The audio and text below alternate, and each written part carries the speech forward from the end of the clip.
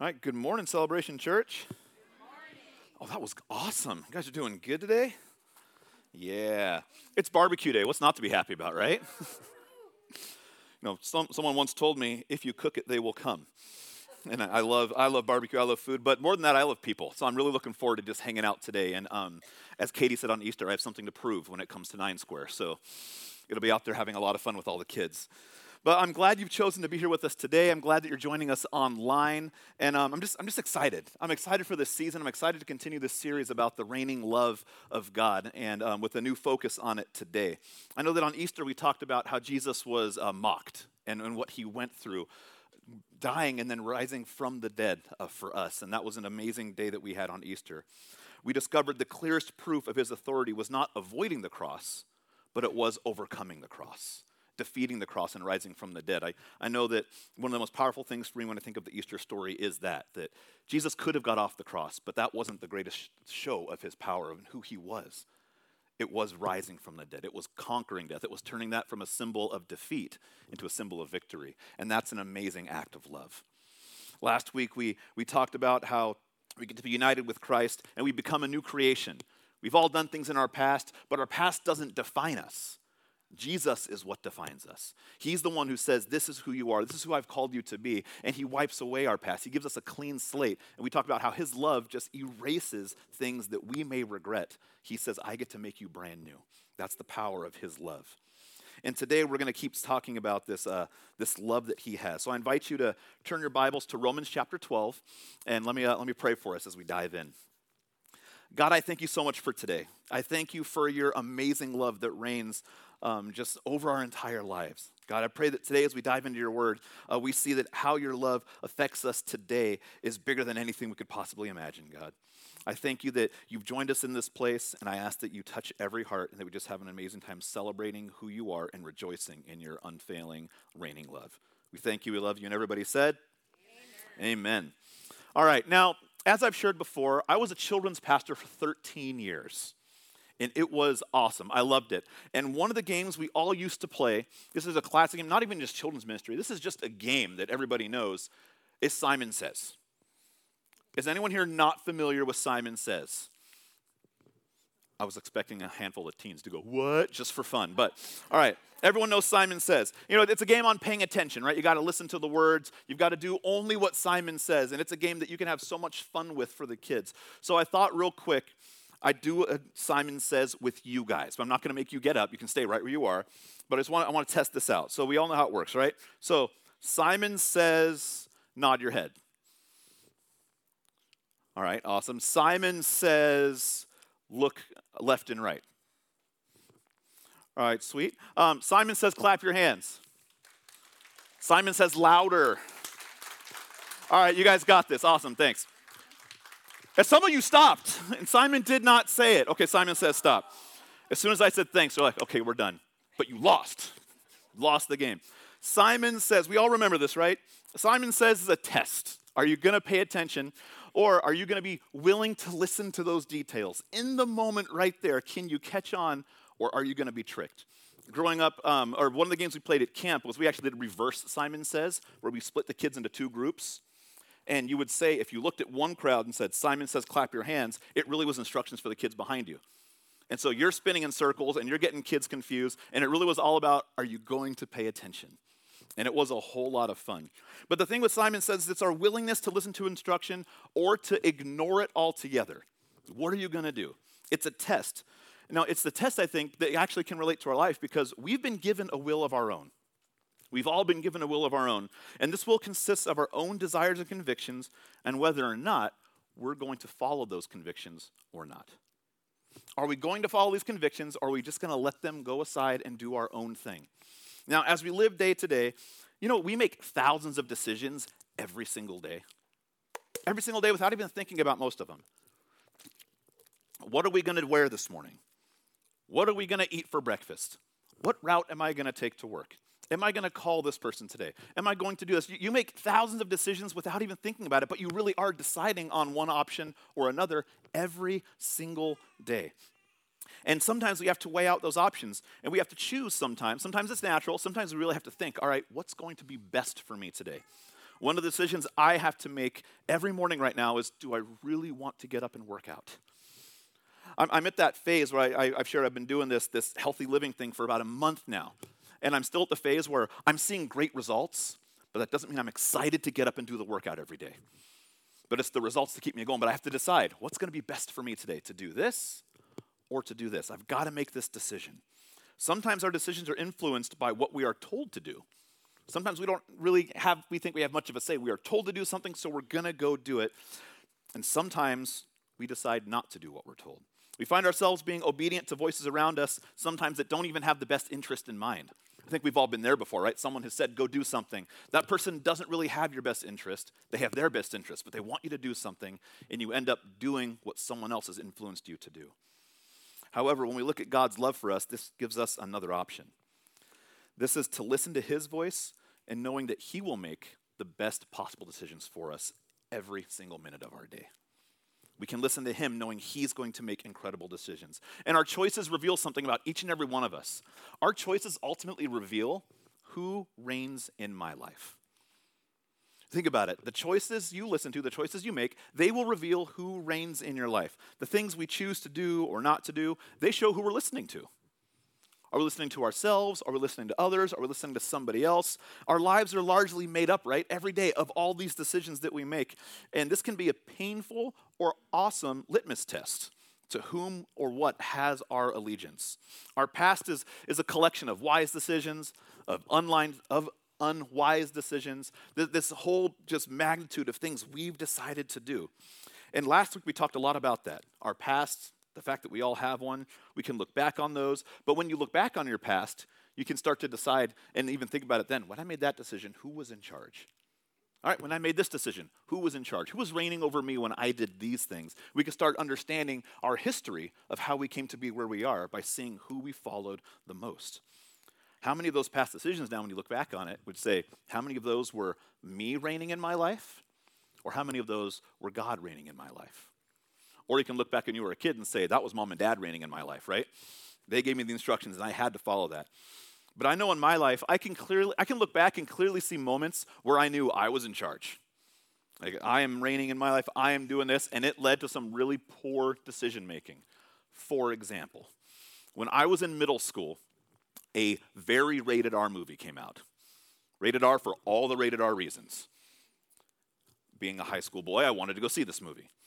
Or middle school boy, I wanted to see this movie. So one of my older brothers, who was much older than me, and if you're watching this, I love you, you know who you are, he decided to take us to the movies, me and my younger brother, who he's my stepbrother and I had birthdays just a month apart. So my older brother took us to the movies, and we lied to my mom.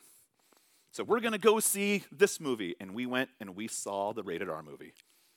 And we came back, and we lied again about what we saw. We made up things in this movie that we didn't even see because we didn't see the movie, but we made up scenarios. And that night, I had to pay the price when my older brother felt so guilty, he confessed to my mom what he had done. And then my mom came in and confronted me. Middle of the night, she woke us up. What movie did you guys go see? We lied again. What did you see? We lied again. And then the key line. Students, if your parents say this line, know this, all right? I'm going to ask you one last time. At that point, they know, all right? They're just giving you a moment to fess up to this, right? I'm going to ask you one last time. What did you see? And we told her what we saw. And I remember the look on her face. It wasn't even angry. It was just hurt. And she was like, I'm so disappointed. I was like, no, just be mad. Just be mad. Don't be disappointed. She said, I'm so disappointed that you would lie to me about this. And that took a toll on me, knowing that I had just hurt my mom. All that to say, in that moment, I made that decision. I was the one who was reigning my life. And then I had to realize that was not a good path to go. Fast forward now into high school. I was very much into sports. I played baseball, I played football. I loved to play sports. I was on a bunch of teams, and I was fairly good. But God put a big call in my life one year at camp. As much as I wanted to pursue sports, and my dad and he had invested a lot into me in my sports, and I thought I was going to go to college and I was going to play. And in my mind, like every young sports-minded mind, you have the dream to go pro when you're putting money and time into it. And that was on my mind. Like I want to go all in and see if I can do this. God put it on my heart to change a shift in my direction. And he really called it on me to start pursuing ministry and looking into being a pastor, or a children's pastor at that point was what he had really put on my heart. But I can look back at that point and say, I had a moment in my life right there where I decided I was not reigning, God was going to reign. He was going to be the one that started fueling my decisions. He was clearly in charge.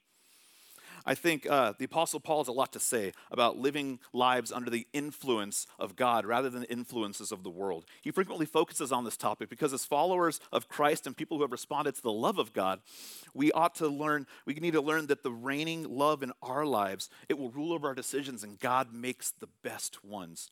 But often we don't always choose that, and it's not always the case in our everyday life. Romans 12:1 says this: "Therefore, I urge you, brothers and sisters, in view of God's mercy, to offer your bodies as a living sacrifice, holy and pleasing to God. This is your true and proper worship." Now, Paul begins by saying that every instruction he's about to give must be seen through a very specific lens to understand where he's coming from. To fully grasp this new way of living in the present, we all have to see life in a certain way. And I think his words can't be appreciated any other way. But we're going to see here how Paul really talks about how, God's reign, his love reigns in our past, but also his love reigns right here, right now in our present. Right here, right now in our present. It's not just the past. It's not just something we look forward to. It's something we get to experience each and every day. And it's all based off how we look at our lives and how we look at God working in our lives. So last year, my family and I, we had moved up here, and we took advantage of going to visit my sister, Katie, my younger sister, the youngest in, second youngest. There's 15 of us. It's hard to keep track of who's where sometimes. But one of my youngest sisters, Katie, she works in Montana. And so we took the advantage of, we live so close to her now, and it was a 4-hour drive, but that's better than like the 24-hour drive that it used to be, right? So we got to go see my sister Katie in Montana. She works for a group called Youth with a Mission. And they're an excellent program that helps young adults and people that either just graduated from high school or college age really find what God is calling for their lives, and really helps them explore and dive into the goodness of God. She went and did a Youth with a missions project, and she ended up being on staff now with them. So we got to go see her. First time in Montana. And I'll tell you, if you haven't been to Montana, it is gorgeous over there. We drove through the mountains, and we got to do, I forget what the name of the trail was, but it was miles and miles long of going up and around these mountains, and it was just gorgeous looking out. We got to the point where we're at the top, and I wish I had binoculars to see out and over everything we're looking over. It was beautiful. Now, often, and I didn't see very many of these there, but often if you go to a place like that, where you go up and you're on the top of a mountain, and you're looking out over this incredible view, sometimes you'll see one of those fancy binocular machines, right? You put a quarter in and you can look and you can just start gazing out. And what you can see in those is beautiful. It's amazing what 50 cents will get you, right? But the lens brings you so close to something that is so far away. And I think in our life, we have a lens that we can look through. The lens through which we look at our life changes everything, because a lens will change your point of view. The lens at which we look through our life will change everything because it changes your point of view. And I think that this is Paul's goal in this passage. He's offering us a lens to start seeing our life through, to see how God works in us today. He wants us to reorient the way we see our present situation. And he says this there. One of the first lines of the verse says, "In view of God's mercy." In view of God's mercy. This is the lens. He's saying when you look at your life, put this lens in front of it first. In view of God's mercy, just this one thing can crazy change your perspective. Can crazy change the way you see the world around you. Can crazy change the way you see yourself right now. And I love that it says in view of God's mercy. Paul doesn't say in view of God's wrath. In view of God's judgment. In view of God's anger. In view of your failure to follow God. It doesn't say those things. It says in view of God's mercy. We get to view this life of the lens of our life with mercy, with love, with acceptance, with forgiveness, and that starts to shape and change how we interact every day. How many of us walk around grumbling and complaining over current circumstances, right? And it's not asking anyone to raise your hand unless you want to be real vulnerable with everybody. But how many of us do that? We walk around and we say, oh man, this stinks. Oh man, life is doing this. Man, life is hard. And it becomes kind of an attitude, right? The grumbling and complaining. We often can be really unsatisfied with the lot in our life. And so we try to do things on our own. We try to take control, and we try to do things to please ourselves. But sometimes we need that lens change. We need that perspective shift to see something from a different way. Take a look at these two pictures. They offer a great view of how perspective can change. So look at picture number 1 here. All right, you always want what you don't have. We got a guy on an island, right? He's yelling, "It's a boat!" But then look right under. You got a guy on a boat yelling, "It's land!" Talk about a perspective change, right? Both guys are so excited, and I can't imagine how disappointed they are both going to be when they interact, right? The guy on the land is finally sees a boat, he's saved. The guy on the boat finally found land, he's saved. You wonder, are they going to switch? You stay here, I'm going to go sail off now, or what? But look at the perspective of each person. It totally changes where their situation changes how they see what is happening with the person coming at them. They both want what the other has. Now look at this second picture. Here, we've got the same tree, but we've got 4 different people looking at it. Like the first guy in the top left corner, he looks at the tree, and he's like, lumber. We can build something with this, right? Second guy, lumberjack. He's like, yeah, firewood. This tree will be put good use. Third person down at the bottom, they're thinking furniture. We can really construct some fun stuff out of this. Then we got the kid, tree. He just sees it what it is, right? Nothing special there. That is a tree. But I love that when you look at all 4 of these people, they're all looking at the exact same thing, but the lens at which they're looking at it through totally changes what this is to them. It changes the possibilities. It changes everything in that moment. And even though the kid says just tree, I mean, you give a kid a tree and time, they're climbing the tree, they're playing on the tree. There's so many things they could do with that tree. Wherever you are in your life, you're going to have a lens that you look at things through. And we have an incredible opportunity to look at the lens of our life through God's mercy, and that'll shift everything. We get to this invitation to see things differently. God's been so merciful to you. He's been so merciful to me. More merciful than anyone or anything in history could ever be. That's the God we get to look through. That's the God we get to be with. He's offered us a fresh start to repentance, to forgiveness, to acceptance because of his mercy. He loves us unconditionally because of his mercy. That alone can change our present. That can change you right now. It doesn't have to be something that happens later. That love, that mercy, that reigning love that God gives us can change everything today when we let it. It can help us change our present by helping us move our focus from what we want to have done for us for the things he already has done or is doing right now. When we turn our attention to the mercy of God, then we're compelled to live our lives as living sacrifices that are holy and pleasing to God, like this verse says. And this concept of a sacrifice, this is rich with imagery and history for the audience Paul is speaking to. A sacrifice is no foreign thing to people in this time. They know very well what it means to sacrifice something to God. But Paul says this, and when they were talking sacrifices, it involved taking the life of an animal, right? Whether it was a goat, a sheep, a lamb, a bird. There's so many things in Scripture where people had to offer what they had. There were even exceptions in the sense of if you don't have one of these, then use this. So people were familiar with the act of a sacrifice. But one thing was constant, it involved death. A sacrifice involved death, and the ultimate sacrifice of Jesus being the ultimate death, his blood that washed away our sins, right? A sacrifice involved death, and it offered life. So Jesus' death was considered ultimate and perfect. So why does Paul use this imagery of a living sacrifice when that kind of contradicts each other, right? A sacrifice is something dead. How are we supposed to be a living sacrifice right now?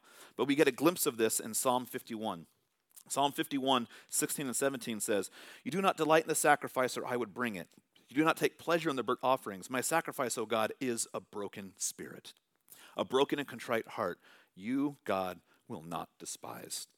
Do you think the author of Psalm 51 is really bringing forth to light what the sacrifice is? It wasn't just about the sacrifice itself. This was the system the Jews had. It really was about the heart behind the sacrifice. It wasn't just a sacrifice. God wanted the heart behind it. He wanted to know that you were doing this from yourself, not just a routine, not just I got to do this now because we have to. God was saying, I want your heart. Your heart will make this important to me. The true sacrifice of a follower of Jesus was the contrite heart and the obedient spirit. And that's what God is looking for now, since Jesus already paid it. Jesus was that sacrifice, and now God is saying the sacrifice is no longer needed. I want your heart, and you get to be a living sacrifice. And when you think about it, being a living sacrifice is a lot harder than being a dead one. The dead one doesn't get to choose anything. It's dead. It's out. It's gone.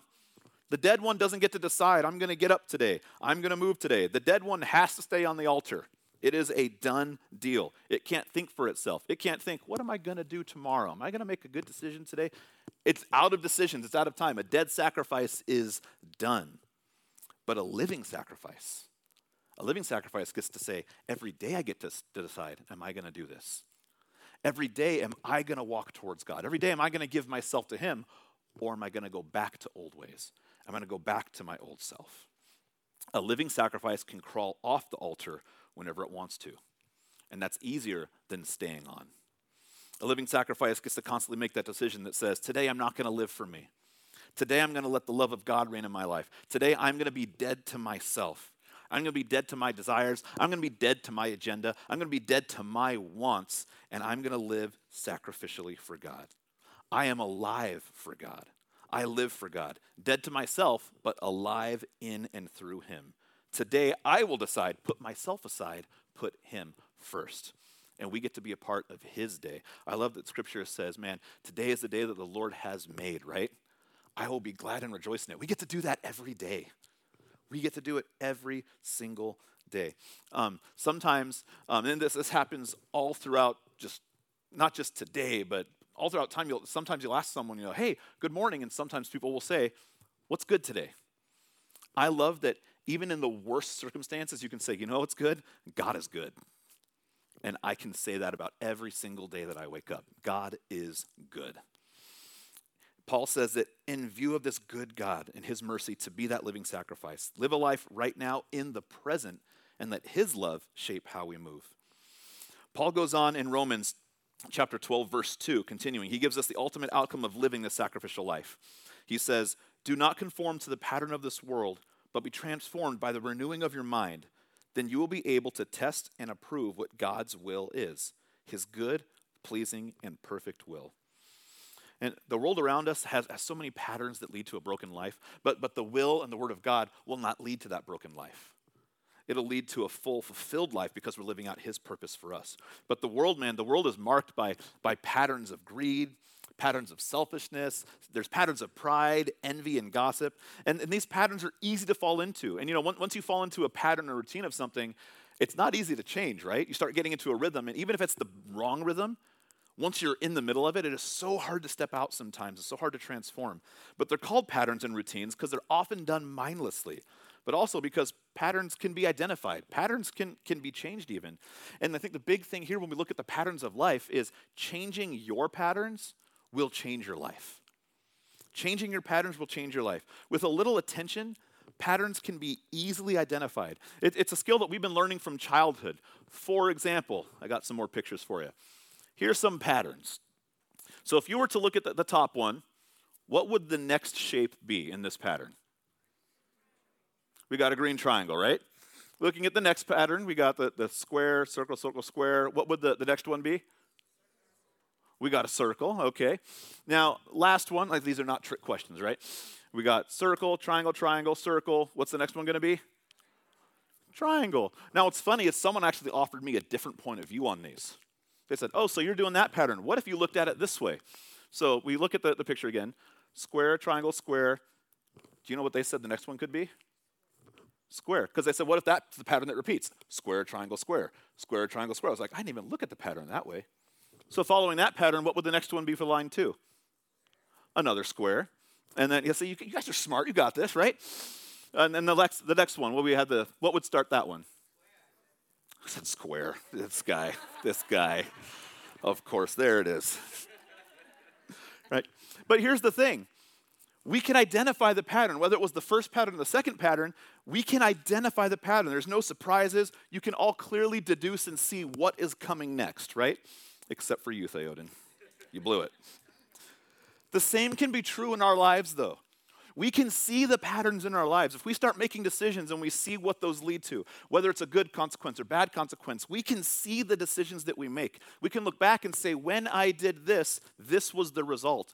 And then we can see in our lives, oh, look, I'm still doing this, and this is still the result. We have the ability, when we see this pattern, to change the pattern. When you look at today, you can make decisions, and probably a lot of us will make decisions based off of patterns in our lives. But if we see an outcome that we don't like, we can change it. We can offer a new perspective. We can look at something and say, hey, this is what happens when I'm reigning. If we let God reign, that pattern starts to shift. And then we start to get into a new groove of life with what he's doing in us. And it's so much better than when we run our own pattern. To identify patterns, sometimes we just got to change our perspective.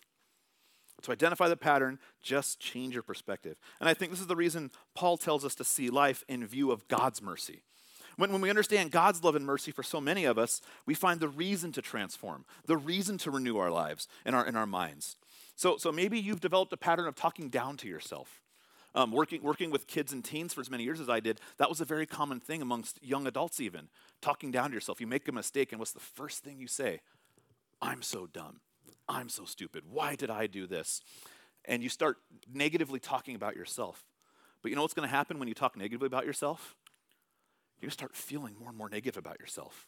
You're not going to get to the point where you get to do that shift. It makes a very conscious shift to see that there's someone, whether it's a person around you, a friend, a loved one, or even God does not look at you as a stupid person. Looks at you as someone that he loves. Breaking the pattern. Don't conform to it any longer.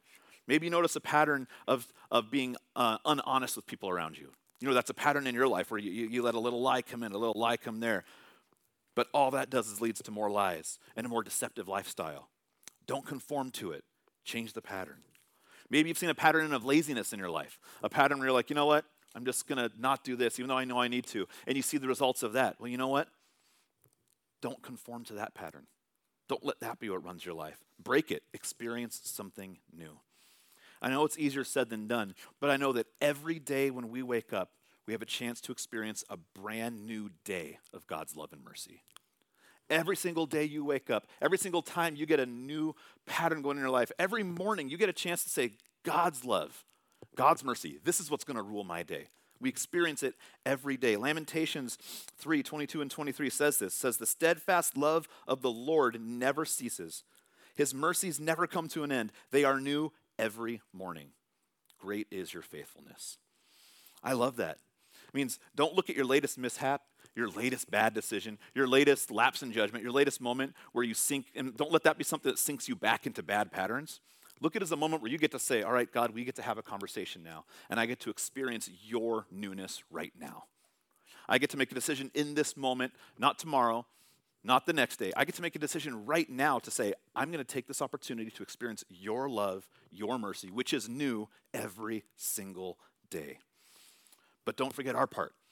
We get to experience it, but we've got to make that decision to make that change.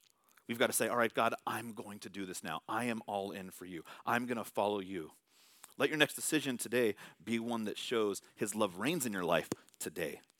Not just tomorrow, not just next week. Let it be something that starts today. And lastly, we get to trade our will for God's will. We get to trade our will for God's will. And I think this is one of the hardest ones because we've all heard this line, whether you've said it or your kids have said it, you're not the boss of me. Very common line, right? This is a hard one. Be willing to say, you're not the boss of me.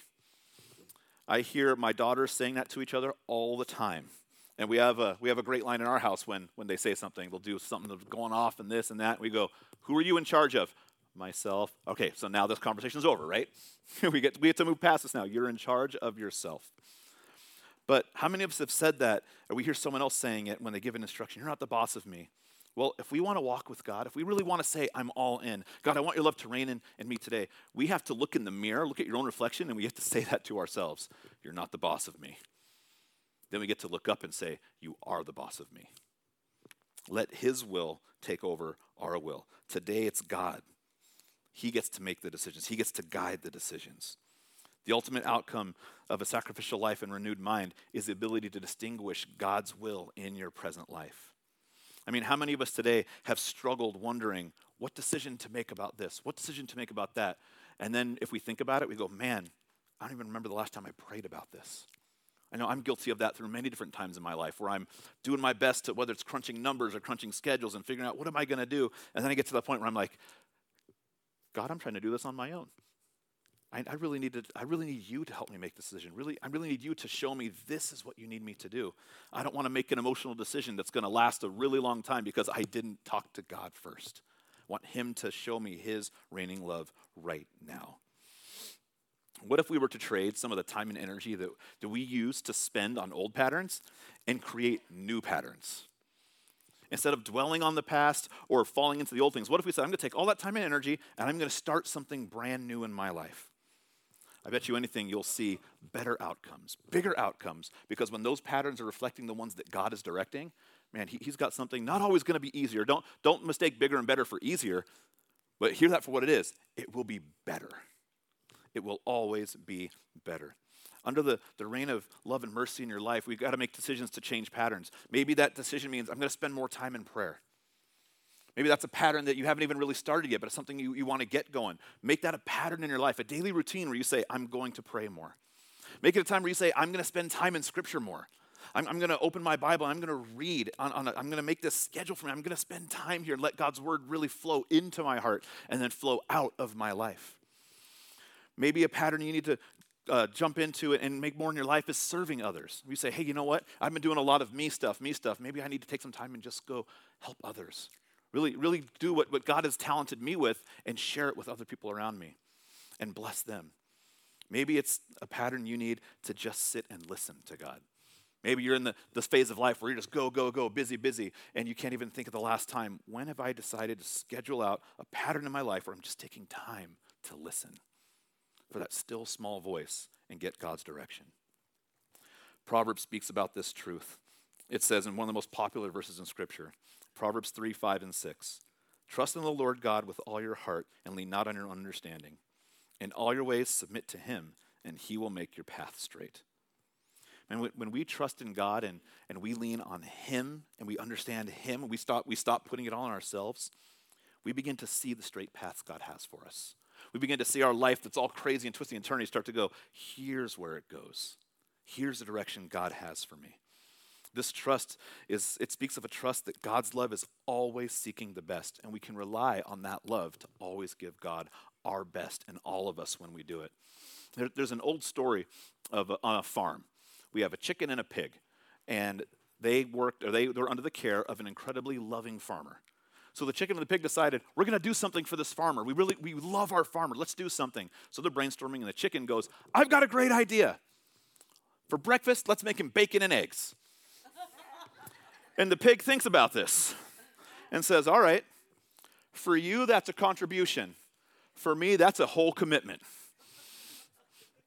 So my question for you today is, where is your commitment when it comes to your relationship with Jesus? Are you a chicken or are you the pig? Funny way to look at it, but think of the story, right? Are you committed to the point that you're only willing to make a contribution to God, where you say, you know what, God, I'm going to give you just this little bit? Or are you the pig where you say, man, if I'm going to do this, I've got no choice but to be all in. I am totally committed to seeing what God is going to do in my life right now. Are you willing to lay down your life? Are you willing to say, God, take all of me. Take all I am right now. Let your love reign in me to the point where I'm putting my mind, my body, my spirit, my very life into your hands. Because I trust you and I trust your love even more than I trust myself. Now, if you're a parent, you know that it's not always fun and easy, this parenting gig, right? I certainly love and enjoy both my kids, but there are a fair share of struggles along the way, as every parent has with their kids. There's always struggles. My kids have a will of their own.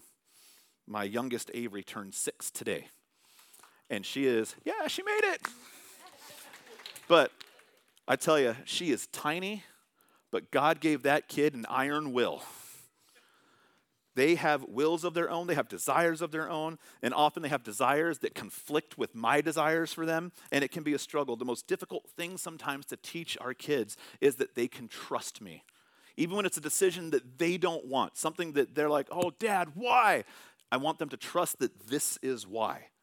This may not be fun. This is going to be difficult, but this is why we're doing it, and I want them to trust me for it. I want them to know that they can trust me because I love them so much. When I say no to something, instruct them in some way, or even discipline them, I'm doing it because I love them, because I want what's absolutely best for them. Trust is a hard thing to teach, and it's really, really hard to earn, but you know what's really easy about trust?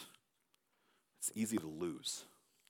Trust can be really easy to lose. If we're going to live this full life for God that he has for us, We've got to trust in his way, trust in his love, trust that his path is better than ours, trust that his love reigns today in our present, and know that nothing God does will ever make you trust him less. It may make you question. It may make you wonder. I have lots of questions for God, things that have happened in my life where I'm like, I don't know why this happened. When I've had 3 of my siblings pass away in my life, and I can still look and say, God, I don't know why it had to be that way, but I can trust that every decision he's made in my life has made me better. Every decision he's made has led me on this incredible journey with him, and I know I can trust him because I know how much his love is to me and how much his love reigns in my life every single day. He's trustworthy, and he loves you more than anything. It's not just something in the past. It's something we get to wake up to every single day. Amen? I'd like to invite the worship team back up, and would you all stand with me this morning as we bring this portion to a close? I want to invite you to pray in a very specific way today. I want you to offer up today patterns in your life that you know don't follow God. Offer up patterns in your life where you say, you know what, God, I want you to take over this. I want to create something new for you today because I know that the patterns you will build are far better than the patterns I will build. I want us all to pray for God, to trust God that his love will lead us forward.